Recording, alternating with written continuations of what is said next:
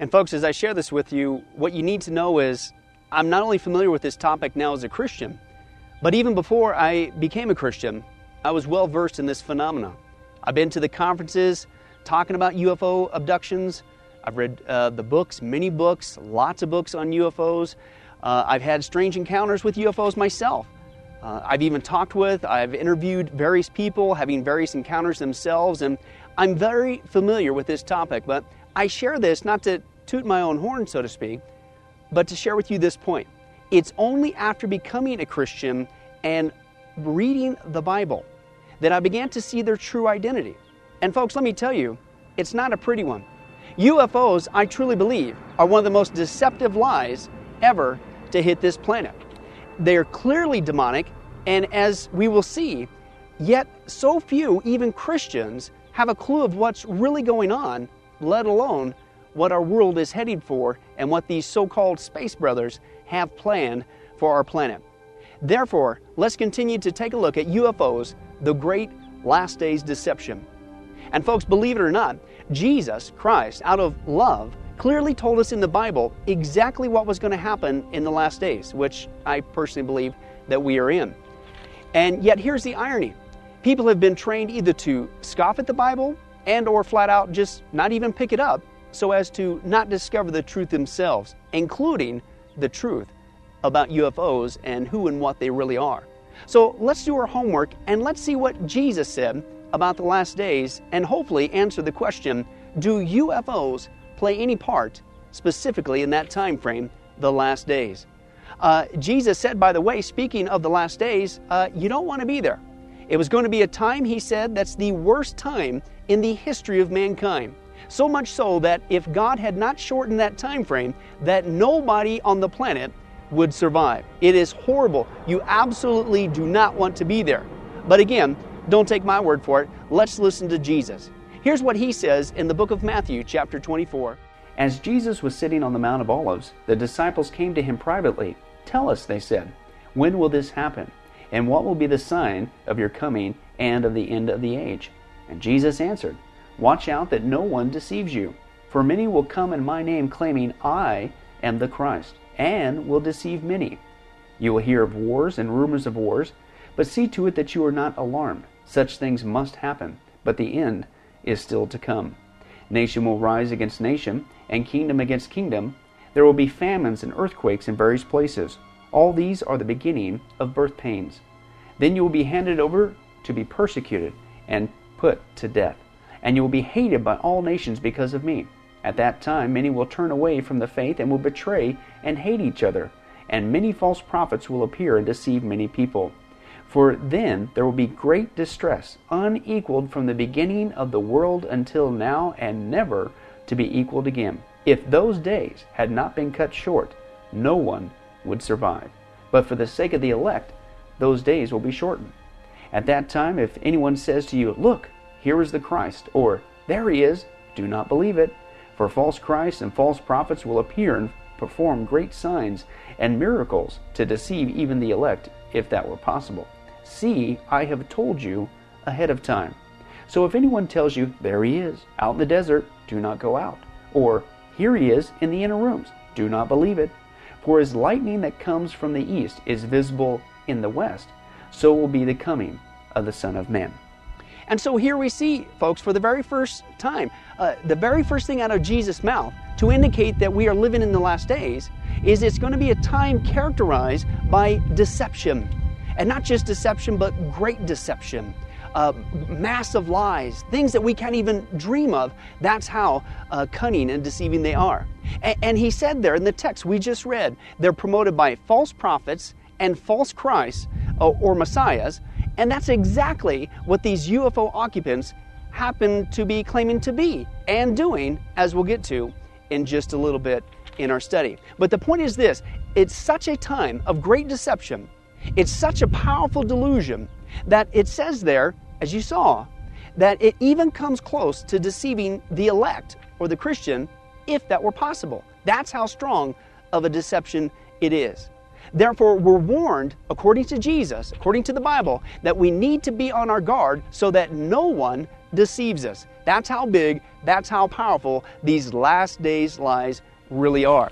And we need to be on our guard, therefore, so that we don't fall for it too, even as a Christian. And that's exactly what the Apostle Paul said elsewhere about this time frame of deception.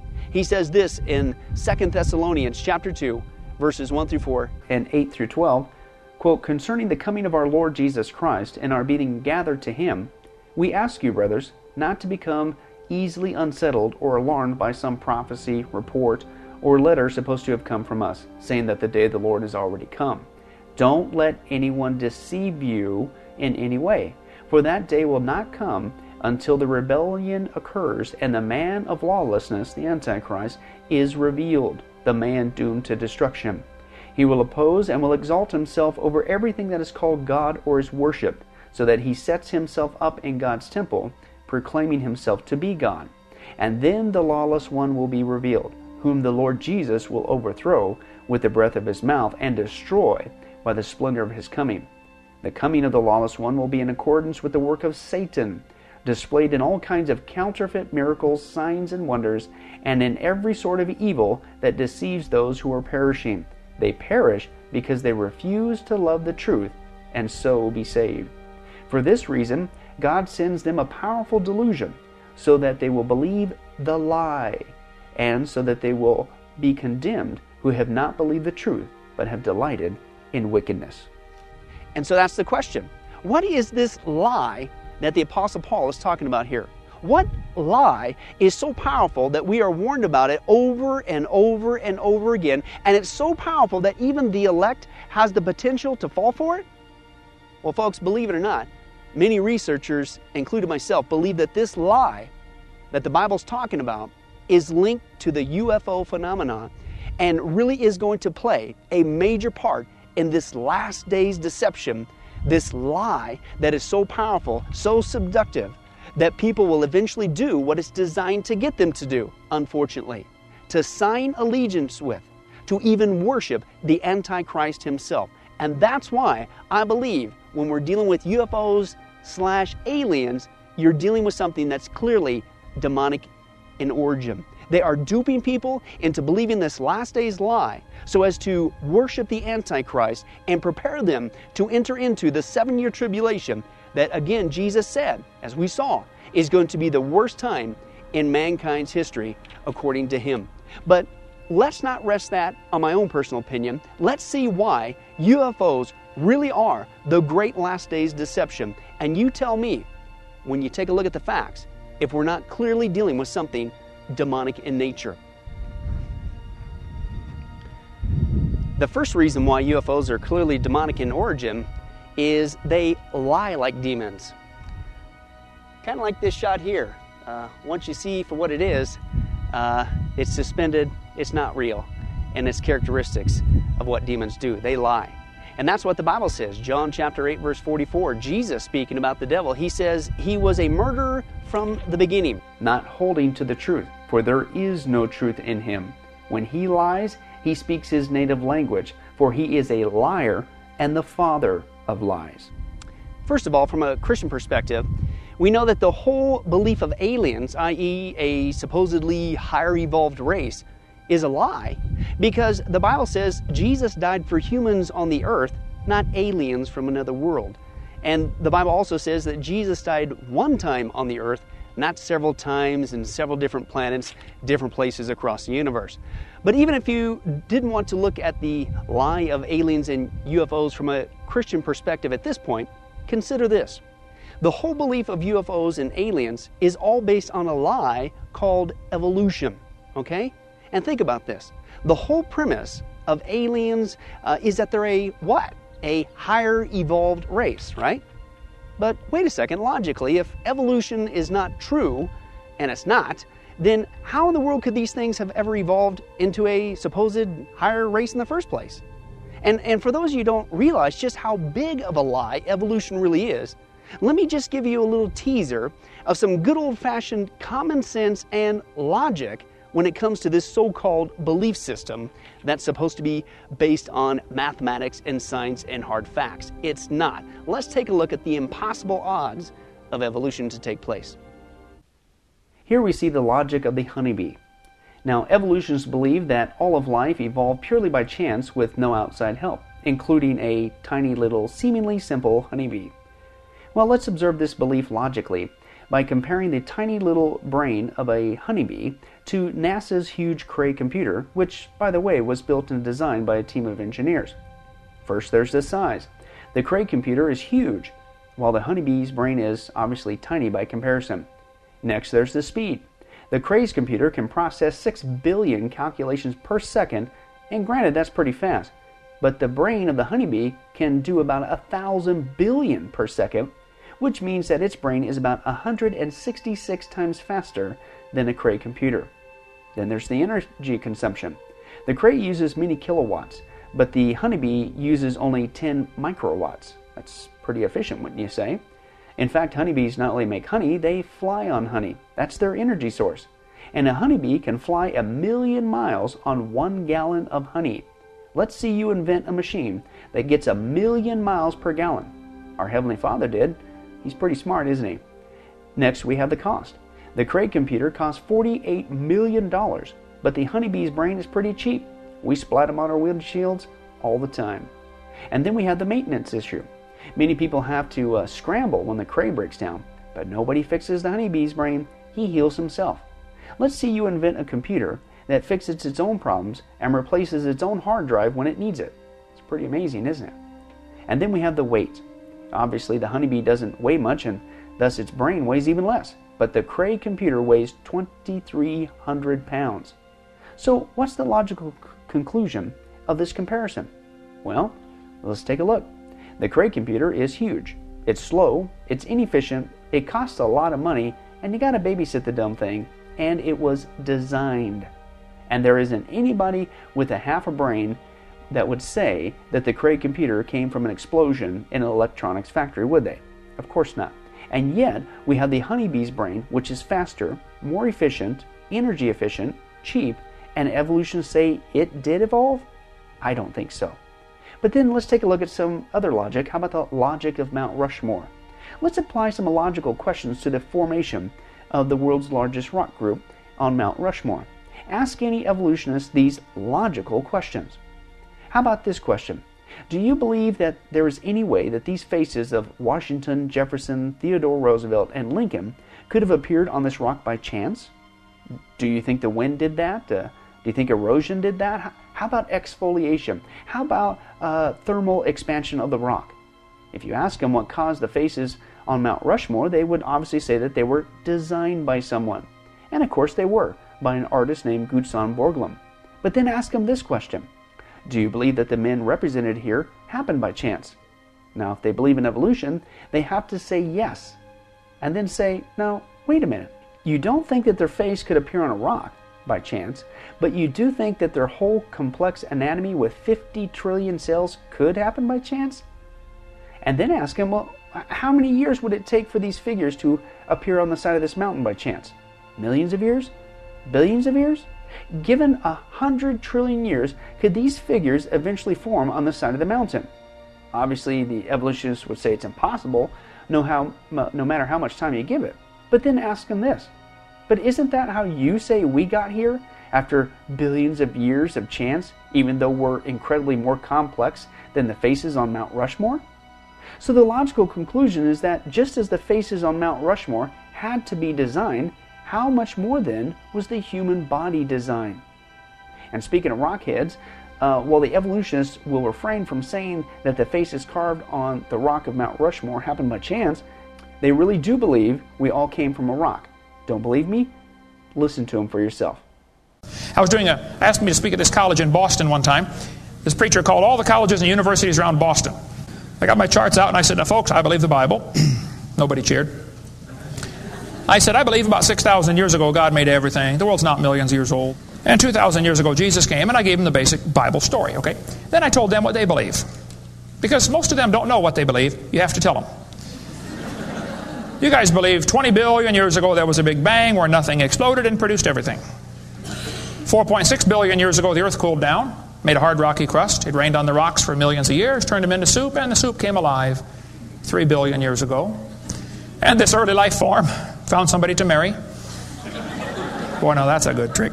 And something to eat, of course, and slowly evolved into everything we see today. One professor was getting kind of upset about this time. I seem to do that to them. He said, Mr. Hovind, there are hundreds of varieties of dogs in the world. I said, yes, sir, you're right about that. He said, you mean to tell me that you believe all these dogs came from 2 dogs off of Noah's Ark? You expect me to believe that? Ha, ha, ha. I said, sir, would you look at what you're teaching your students? You're teaching your students that all the dogs in the world came from a rock.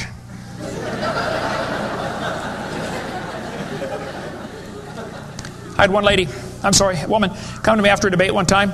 She was steaming down the aisle. Boy, she was mad. Oh, I could tell I'm in trouble now. I stood there quivering in my boots, She walked up and she said, tonight you said we believe we come from a rock. We do not believe that. I said, well, ma'am, calm down just for a minute. I said, do you believe in evolution? She said, yes, I do. I'm a professor here at the university. I said, well, would you please tell me then where we came from? She said, we came from a macromolecule. I said, where did that come from? She said, from the oceans, from the prebiotic soup. I said, where did that come from? She said, well, it rained on the rocks for millions of years. And you could see it was slowly dawning on her. I do believe I come from a rock, don't I? Yes, ma'am, you do. You ought to be proud of it. Hey, don't step on Grandpa, whatever you do. But now let's move on to the impossible odds of evolution. Let's take a look at the odds of a single protein. It has been calculated that any event with a value of 1 in 10 to the 50th power will never occur by chance. If it did, it would be a miracle. So now that we know the threshold of an event being mathematically impossible, let's take a look at the odds of a single protein ever coming into being. World-famous astronomer Sir Frederick Hoyle decided to calculate the probability of a single bacterium coming into existence by chance from some sort of primordial soup. Prior to this project, Hoyle was a firm believer in the spontaneous generation of life, but after this project, he changed his opinion 180 degrees. He calculated that the probability of the spontaneous generation of just the proteins of a single amoeba was 1 chance in 10 to the 40,000th power. Now remember, any probability greater than 1 in 10 to the 50th power is mathematically impossible. That is, it can never occur unless by a miracle. And just to give you how big of an idea the number 10 to the 40,000th power is, the number of atoms in the entire universe is estimated to be about 10 to the 87th power. Therefore, thinking that just even the proteins of a single amoeba, let alone the amoeba itself, spontaneously generating itself is absolutely ridiculous. In fact, it has been said that this kind of thinking is about as reasonable as if you were to say that given enough time and chance, that a Scrabble factory could explode enough times until the letters eventually land to perfectly spell out the book War and Peace. Or that a tornado can whip through a junkyard, leaving behind a perfectly formed Boeing 747. In fact, if you do the math, the odds of a person winning a state lottery every single week of their life from the age of 18 to 99 is more likely than the spontaneous generation of just the proteins of a single amoeba. And that's why Sir Frederick Hoyle concluded after his research that, quote, the likelihood of the formation of life from inanimate matter is 1 to a number of 40,000 knots after it. It's enough to bury Darwin and the whole theory of evolution. There was no primeval soup neither on this planet nor on any other. And if the beginnings of life were not random, they must therefore have been the product of purposeful intelligence. But let's continue on with the odds of a single bacteria. So far we've seen the odds of a so-called spontaneous generation of just proteins, but this does not take into consideration the so-called chance formation of DNA or RNA or the cell wall that holds all the contents of the cell together. Well, believe it or not, a Yale University physicist named Harold Morowitz has calculated the odds of this, and he demonstrated that the chances of a single bacteria somehow, quote, coming to life is 1 in 10 to the 100 billionth power. Now again, remember, any probability greater than 1 in 10 to the 50th power is mathematically impossible. And that number is so big that he calculated that it would require several 100,000 blank books just to write the zeros of that number out. And not just you, but you and your entire extended family are more likely to win the lottery every week for 100 years than it is for a single bacteria to form by chance. And keep in mind that our bodies have an estimated 50 trillion cells, which all have to be in existence all at the same time, and all have to work properly all at the same time in order for life to function. And keep in mind, this is just one human body. Okay, if you want to procreate, then you need 2 human bodies at the same time, one male and one female. And of course, they have to be interested in each other, and we all know how hard it is sometimes just to get married. And it was these mind-boggling odds that led Robert Cheaper to conclude, quote, "The improbability involved in generating even one bacterium is so large that it reduces all considerations of time and space to nothingness. Given such odds, the time until the black holes evaporate and the space to the ends of the universe would make no difference at all. If we were to wait, listen to this, we would truly be waiting for a miracle." And folks, I'm telling you, this is just the tip of the iceberg. We have 41 DVDs in our ministry exposing just the lie of evolution. And we don't copyright them. You can give them out as much as you like. We do that with all of our media, including this one that you're watching right now. But on those 41 DVDs, we go in depth and expose this lie of evolution for what it really is. We first of all deal with the topic of intelligent design in our study called Intelligent Creation, which shows scientific data, folks, that all of creation implies an intelligent designer, i.e. God. And then we expose the myth of even being here for millions and billions of years, like evolution would have you and I believe. And we cover that lie in our study called A Young Creation. We have not been here for millions and billions of years. And then we play a sort of game, if you will, and we ignore all the evidence of intelligent design, which implies a designer, and we give the evolutionists all the time in the world they need for something to so-called evolve, and we put it to the test. Does evolution and its various mechanisms, do they even work? No. It not only doesn't work, but we actually quote the evidence from the evolutionists themselves who admit that it is a lie and it doesn't work, and they know it doesn't work, but they continue to promote it. We do that in our study called A Special Creation. And then we find and provide geological, archaeological, even scientific evidence that the flood of Noah mentioned in the creation account really did happen, including the discovery of highly advanced technological society, just like the Bible talks about, and we cover that in our study called A Judge Creation. And what's amazing is that people find this incredible technology buried in the dirt, and they say, well, hey, it must have been from UFOs. This incredible technology, it was aliens that left it here in their departure or something of that sort. No, the Bible says it's the leftover remains of a pre-flood world, Noah's society, that was super intelligent, and they had the ability to do things that we can't even come close to duplicating even today. It has nothing to do with UFOs, but they have come up with anything they can think of just to discount the biblical account in the Bible. And finally, we deal with the big topic of dinosaurs in the Bible. What really happened to the dinosaurs?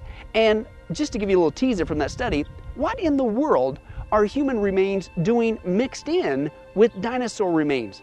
And we deal with that and much, much more in our study called A Fearful Creation. And so here's the point. All these studies clearly expose the lie of evolution, okay, which should lead to the logical conclusion, if evolution cannot take place on this planet, then it cannot take place logically on any planet.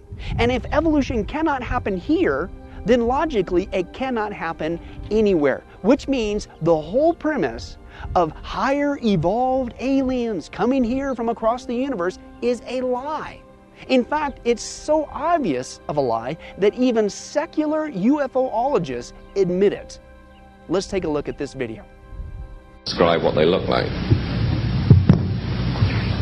I could, but it would probably take a whole lot of time. The reason I state that, when I got out in 1989, we had cataloged 57 different species.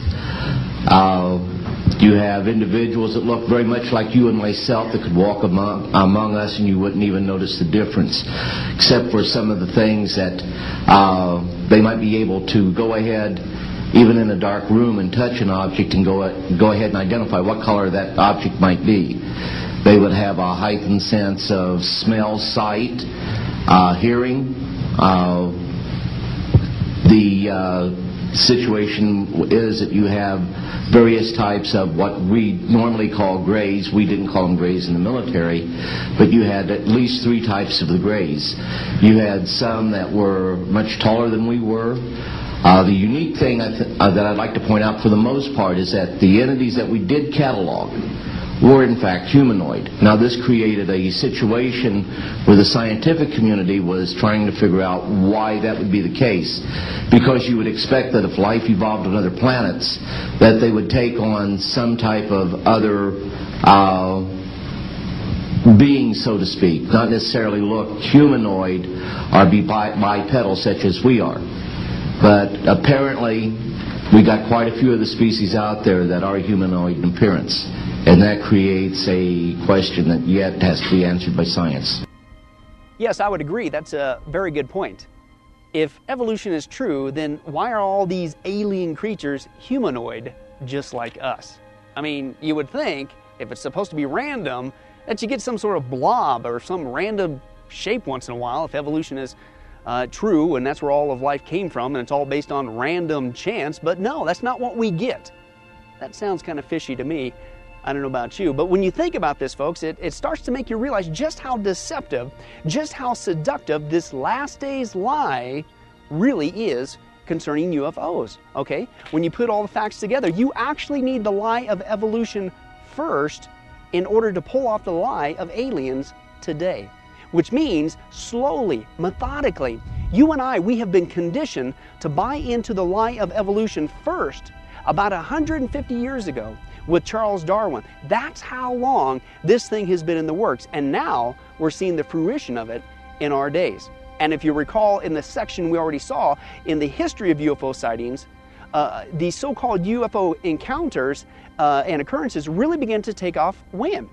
In the 1940s, throughout the 1960s, and that just so happens to be when evolution began to make its major entryway into our minds, at least here in America.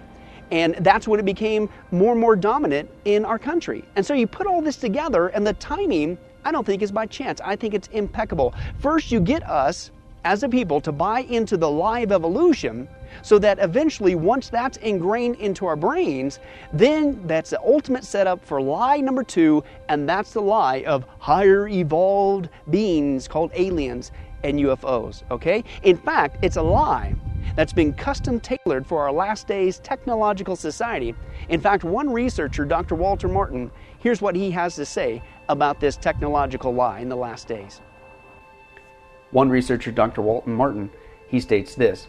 He says, quote, "The big problem is not what they are, but who they are. The key to it is their theology. They're all saying the same thing, and all of it is bad-mouthing the Bible. This tells me," he says, "that what the Bible says was going to take place is taking place. What you're dealing with is another dimension of reality, which the Bible frequently mentions. It's called the realm of the prince of the powers of the air. In other words, this is a supernatural manifestation, which Christianity calls demonic. Look," Martin says, I don't think that there's a devil behind every bush and tree.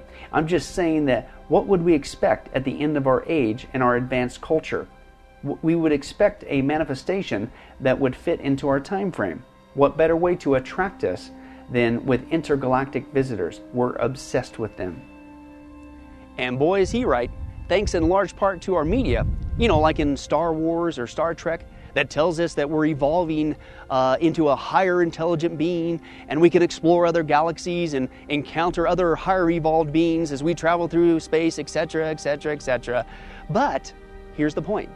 Again, if nothing can evolve, and it can't, again, check out our studies, then this whole thing is a lie. This whole identity of UFOs being occupied by evolving aliens is a lie. It's a fantasy just like Star Wars, just like Star Trek. Therefore, this tells us you're dealing with something deceptive. You're dealing with something that's lying to you, and that is completely characteristics of demons. They lie. And Satan, the Bible says, is the father of all lies. But that's not all. The second reason why the Bible says UFOs are clearly demonic in origin, they not only lie, but they teach like demons. Earthlings, welcome. I think something fishy's going on here. And again, I think this is just pure logic. Let's take a look at what they teach, okay? They supposedly come from the edge of the universe, and what are they doing here? Ask yourself the logical question.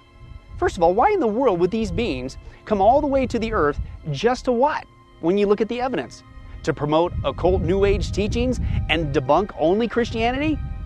Sounds kind of fishy to me. Sounds like something a demon would teach, okay? And that's exactly what this researcher has to state as well.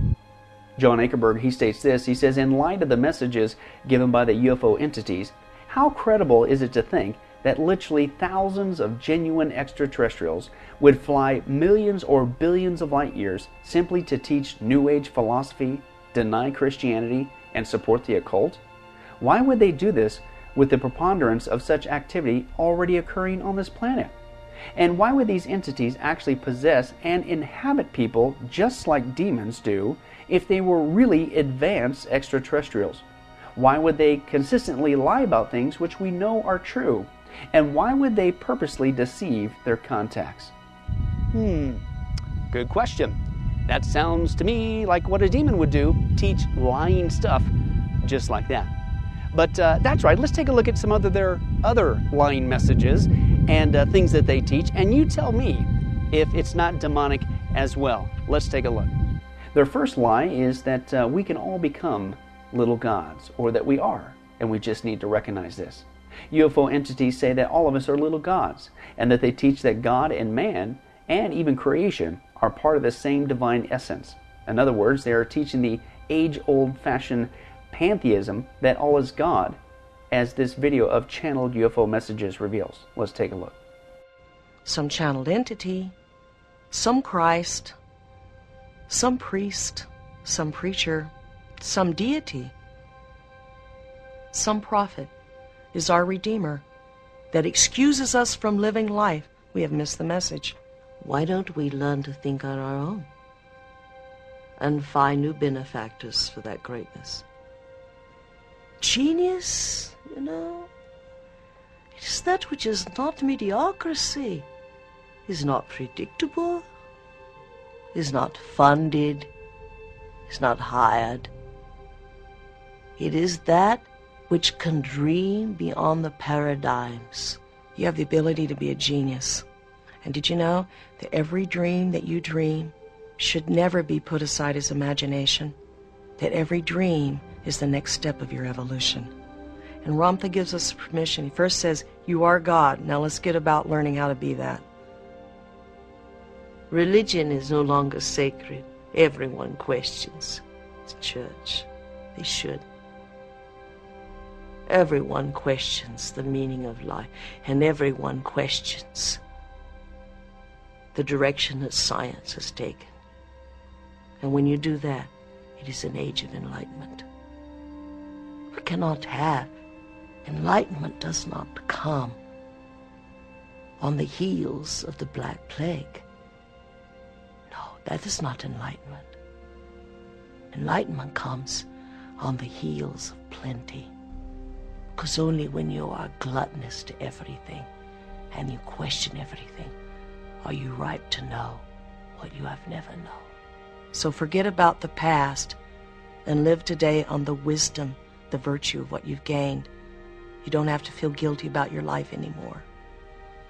I would love someone to stand up and say, God doesn't live outside of you. God is you.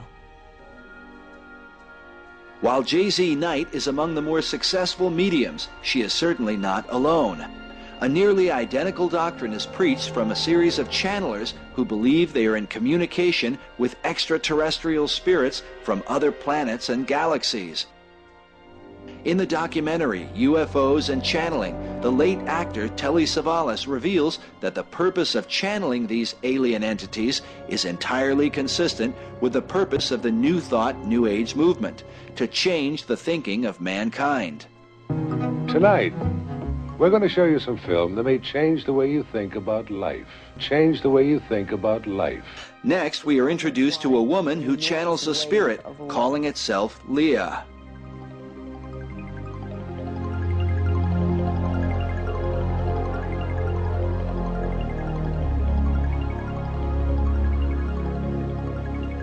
Hello, Philip. How are you today? Very good, Leah. How are you? Very fine, thank you. So, what is it that you wanted to know? Where are you from? I'm from Venus. I don't think anybody's going to believe that you or anybody else could be from Venus. Could you explain to us how you could be when everybody knows it's uninhabitable? They think it's uninhabitable because it is not inhabitable by physical life forms. We have bodies of light. While Leah rambles on with fantastical ideas, she soon compels the audience toward global unity, a message found throughout the New Age movement. And what occurs here on this planet will affect the rest of the universe. Can you, with all of your different ideas, all of your different races, come together as one planet and one people? We have dedicated millennia upon millennia to this idea. The earlier experiments with Pan and Lemuria and Atlantis were not successful. But this one will be. Now the interviewer asks the woman to exchange spirits and to channel another spirit that calls itself the Tibetan. Tibet is an often referred to hotspot for New Age empowerment. Hitler's Nazi occultists went to Tibet thinking to find their ancient Aryan ancestors. Listen carefully to the Tibetan's message as he refers to the great I Am, the name God reveals in the Bible to describe himself. I am the Tibetan, and I have come during this time continuum to discuss with you the idea of the only question in the universe. And that question is, what is? And the answer is, I am. For all things that are created, that were created, that shall be created, fall under the question, what is? And you, each and every one of you, are that answer, and that answer is, I am. I am is also the name of the creator of this universe. That is all. I relinquish control to the entity, Leah. As the entity Leah returns, she confirms the You Are God message and refers to the new race that will arise through the New Age movement. Most New Agers today do not realize that this new race is identical to the master race prophesied by Adolf Hitler, a race of so-called supermen who will be their own gods, having rejected the one true God of the Bible. This new age is where there will be a race on this planet and throughout all galaxies. And the name of that race will be peace. It's been wonderful spending some time with you. As you take this little piece of information with you, know that you are never alone. You are all connected to the creative source of this universe. And nothing can stop that flow except your denial that you are God. We thank you. Good day. This man channels a spirit calling itself Bashar, who seems to hold his audience spellbound as he tells them they are equal to the creator of the universe. That you are all made in the image of the infinite creator, and what that means is you are all infinite creators. We thank you. Jack Purcell has become one of the more popular channels, possessed by a spirit named Lazarus. All right, fine. Well, indeed, a pleasure to be talking with you. Well, shall we begin where you'd like to begin?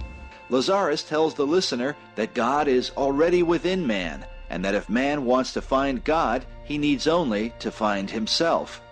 Now, the problem here is people look out there, yes? They're looking all over the place as though God was somehow outside of them. It's within. Every spiritual reference, be it fundamental or be it avant-garde, speaks of that spirit within. And we would suggest here that it's there. And therefore, your task in this physical lifetime really isn't to find God, because God's everywhere. God is all that is everything. It's all over the place. Your task in any physical incarnation is to find yourself. Jane Roberts was a New Age pioneer who channeled a spirit known as Seth. Roberts sold more than 1 million copies of her books and inspired many. In this vocal recording, we hear her channel the spirit of Seth. I've said this many times. I say it 1,000,000 times. Here in this class and in my books. You form your reality. Then what is the you that forms this spectacular reality that you know? When will you be willing to admit the greatness that is within each of you and not cower? And not say in this realm of reality it is not possible, but encounter the greatness within yourselves. Clearly, the main message that Seth is trying to say is that people are gods in training. Some may find it interesting that the name Seth is synonymous with the Egyptian god Set, and in the realm of the occult, Set is one of the infernal names of Satan. But not only that, what's also very interesting is that this desire to be like God was what caused the very fall of Satan. The Bible says in the book of Isaiah, chapter 14, verses 12 through 15, "How you have fallen from heaven, O morning star, son of the dawn. You have been cast down to the earth, you who once laid low the nations. You said in your heart, I will ascend to heaven. I will raise my throne above the stars of God. I will sit enthroned on the mount of assembly, on the utmost heights of the sacred mountain. I will ascend above the clouds, the top of the clouds. I will make myself like the Most High. But you are brought down to the grave, to the depths of the pit." And that's precisely why the Bible is very emphatic, folks, that there is only one God, not many. Deuteronomy chapter 4, verse 35 says, "You were shown these things so that you might know that the Lord is God. Besides him, there is no other." Deuteronomy 4:39 says, "Acknowledge and take to heart this day that the Lord is God in heaven above and on the earth below. There is no other." 1 Kings chapter 8, verse 60 says, "So that all the peoples of the earth may know that the Lord is God and that there is no other." Isaiah 44, verse 8 says, "Did I not proclaim this and foretell it long ago? You are my witnesses. Is there any God besides me? No. There is no other rock, I know not one." And Isaiah 45 verse 5 says, "I am the Lord, and there is no other. Apart from me, there is no God." But hey, it's a good thing that nobody's fallen for this obvious lie. Actually, this lie is spreading fast to almost all corners of society. And here's the first instance. Even in environmentalism, that's what they teach, that all is God. Quote, "The philosophy of environmentalism is based in the religious belief of pantheism, that God is in all and all is God, that earth is our mother, or Gaia, and that all living things have equal value, and that mankind has overstepped its bounds, even being a cancer on the rest of nature. As ardent environmentalist Al Gore states, quote, "God is not separate from the earth." But, in case you don't get mixed in with environmentalism, there's also Hinduism. Hinduism says that all is God. Hinduism, quote, worships multiple deities, gods and goddesses, and say that all reality is unity. The entire universe, including you and me, is seen as one divine entity, just in different facets or forms or manifestations, and is worthy of worship, as seen in this next video clip. Well, Guru is our best friend, philosopher, and guide, and he shows the way to God. So, we in our India acknowledge him as a divine power, just equivalent to God. If anyone could be near the beloved Master and witness the love, the compassion, the humility, the grace, the generosity, no one in his right mind would not know that this is a walking, talking, living God on earth. In all scriptures you will find that the Master is the God incarnated power working on earth. You people that interviewed this gentleman today, I don't think you knew who you interviewed, but you interviewed God. But that's not all. Mormons even say that you can become a god. Quote, after you become a good Mormon, you have the potential of becoming a god. Then shall they be gods because they have no end. Therefore they shall be from everlasting to everlasting because they continue. Then shall they be above all because all things are subject unto them. Then shall they be gods. So-called spirit guides say that we are God. Here's a quote from one of these demonic entities. They say, feel the millions of souls, the divine spark within each of them. We are here in your moment of realization, in the moments you come to meet with your divinity, in the moment when you finally accept that which you truly are. And even supposed messages from the Virgin Mary say that we're God. Quote, God is all that is. Therefore, we are prime creator expressing itself as us. We are not striving for perfection as we are already perfect. What we are striving for is to remember our perfection. We are not divided into parts. Since God is us, therefore we are God. And supposed messages from angels say that we're God. Obviously, they're the fallen category, demons. And here's one of those line messages. It says this, it is nice to come and break bread, the bread of truth. God gives all of His creation freedom of choice to find themselves, to find their true ancestry of God, Goddess within them. And of course, New Agers say that we are God. One of the most ardent New Agers is Shirley MacLaine, and she not only says that she's God, but she even made a movie encouraging everybody else to do the same thing. In fact, here's a sample of this movie in this next clip. Let's take a look. Actress Shirley MacLaine was Time magazine's poster girl for the New Age movement in the 1980s. MacLaine starred in the biographical miniseries Out on a Limb, based on her journey into New Age belief. The series has been called the most talked about miniseries of all time. The title, Out on a Limb, refers to the risk involved in seeking the fruit of the tree of knowledge. Mayan told me to tell you one thing if you had a hard time with this. She said in order to get to the fruit of the tree, you have to go out on a limb. Mayan is a spirit guide sending a message to MacLaine, a message that is repeated throughout the series. It's like saying that they don't believe in themselves. Isn't it difficult to love somebody who doesn't love himself? Yeah, it's like they don't know who they are, you know. I mean, if you don't know who you are, you can't love yourself. Don't you ever get frustrated when you feel like you're not really being yourself? Yes, all the time. Right. That's what all the masters have tried to help us with. What masters? You know, Christ, Buddha, the Indian avatars. They were really just master politicians who went right to the root of the problems in society, the individual. Some of them said if everybody believed that he was a part of God, the kingdom of heaven was within, and that if we took responsibility for that, that we wouldn't get so frustrated with ourselves or with anybody else. But it seems like it takes multiple lifetimes to come to that simple realization. That's mind-boggling, David. I mean, when you think of what that really means. You want to know a good exercise that helps you get in touch with the realization that we each have God inside of us? Exercise. Here's what you do. Just stand up, hold your arms out like this, and say, the kingdom of heaven is within. I love myself.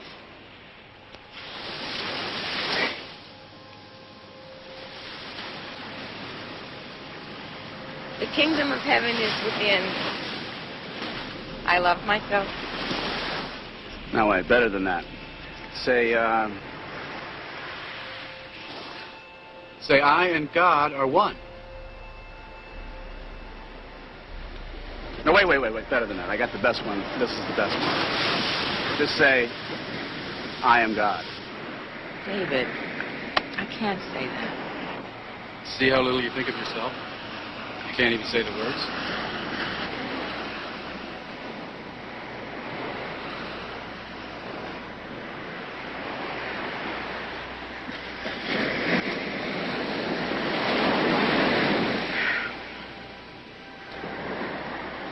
I am God. I am God. A little louder, please. Maybe a little more conviction.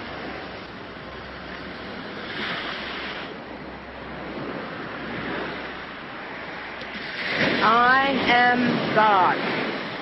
I am. Look, if I'm God, what does that make you? Well, we always see in others what we see in ourselves. I am God.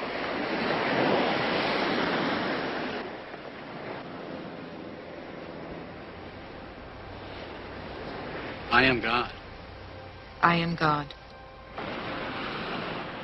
I am God. I am God. I am God. I am God. I am God. I am God. I am God. And even Wicca, which is the new term for old-fashioned witchcraft today, says that we're God. Quote, the existence of a supreme divine power is known as the One, or the All. The All is not separate from the universe, but part of it, and from the All came the God and goddesses, and they are manifested in various forms in the universe. Divinity, they say, is within. And of course, here's where it all comes from, folks. The devil says we can become God. The book of Genesis, chapter 3, verse 5 says, for God knows, and this is the devil speaking the lie that caused the fall of mankind. He says, for God knows that when you eat of it, your eyes will be open and you will be like God.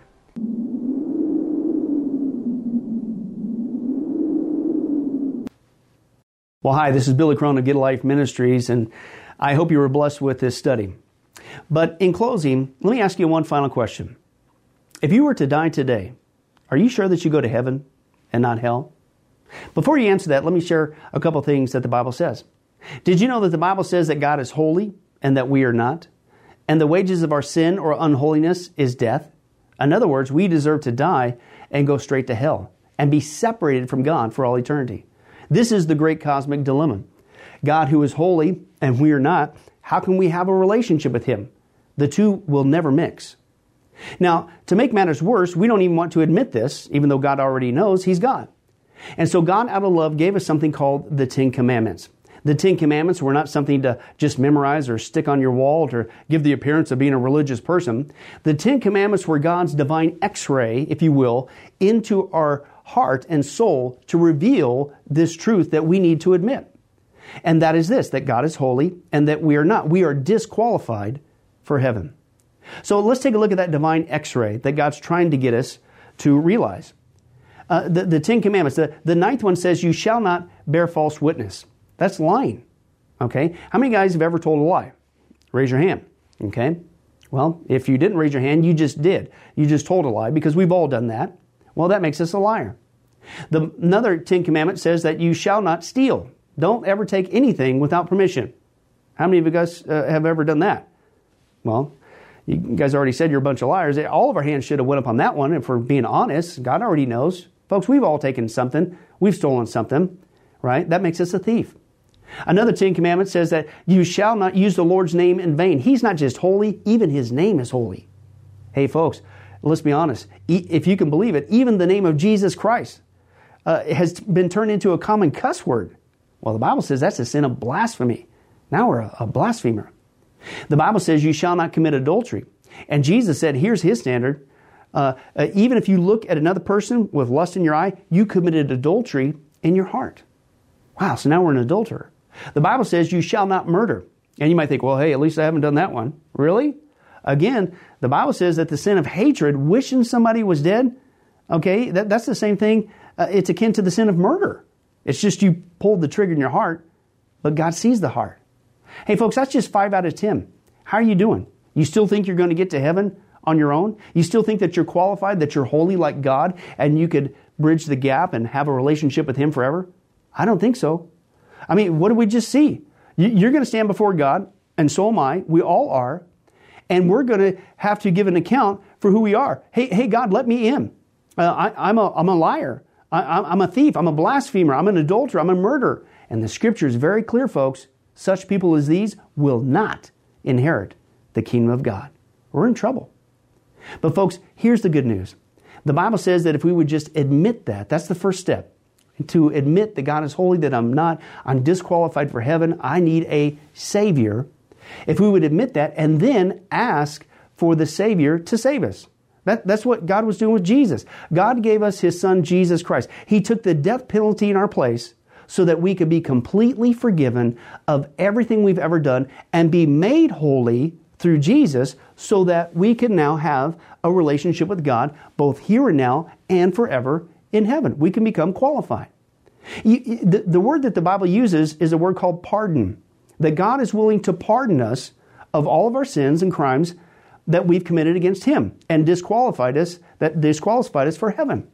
Right? And we've actually seen this work in real life. For instance, there's been people who have committed crimes, gone to court, the gavel's been passed, the judge has said, hey, listen, we all know you're guilty, you even admit you're guilty, and for your crimes, you're going to not just jail, you're going to await in jail to go to the death penalty. And did you know that there actually is a way that somebody could get off of death row? It's called a pardon. The one in the authority, the governor, can grant what's called a pardon for that person's crimes, and they literally can go free. Not because of something they did, because the deeds are already done, you can't undo it. Not because they tried to clean up their act while they were stuck in the jail cell, because that doesn't change anything. But simply out of mercy, the person who has the authority can give them a pardon, and they can go free. And did you know, it's actually on historical record, that there have been people who have been granted a pardon from the death penalty, and they've refused to take it. And so, even though the offer was there to be set free, they themselves still had to go to the death penalty. Folks, in a nutshell, that's what God's doing every single day with all of us this side of heaven. While you still have breath, you still have an opportunity to receive God's pardon. He's willing to forgive you of all your sins if you would just receive His pardon through Jesus Christ. Again, that's what He was doing on the cross. The cross was the death penalty of the day. But since we weren't there, and since we can't earn it, it's a gift from God, you have to receive that by faith. Reach out even today from your own spiritual jail cell, if you will, and say yes to Jesus and God's pardon so that you can be set free and go to heaven. The Bible says that if you will confess Jesus as Lord and believe in your heart that God raised Him from the grave, you will be saved. Hey folks, if that's you, don't delay. You may not even have tomorrow. Today could be your last day. Please accept Jesus Christ as your Lord and Savior. Confess with your mouth He is Lord. Believe in your heart that God has raised Him from the grave. And the Bible says you will be saved. Well, this has been Billy Crone of Get a Life Ministries. If there's anything that we could do for you, our information and number will come up here shortly. And please don't hesitate to contact us. But remember, I hope to see you in heaven. God bless.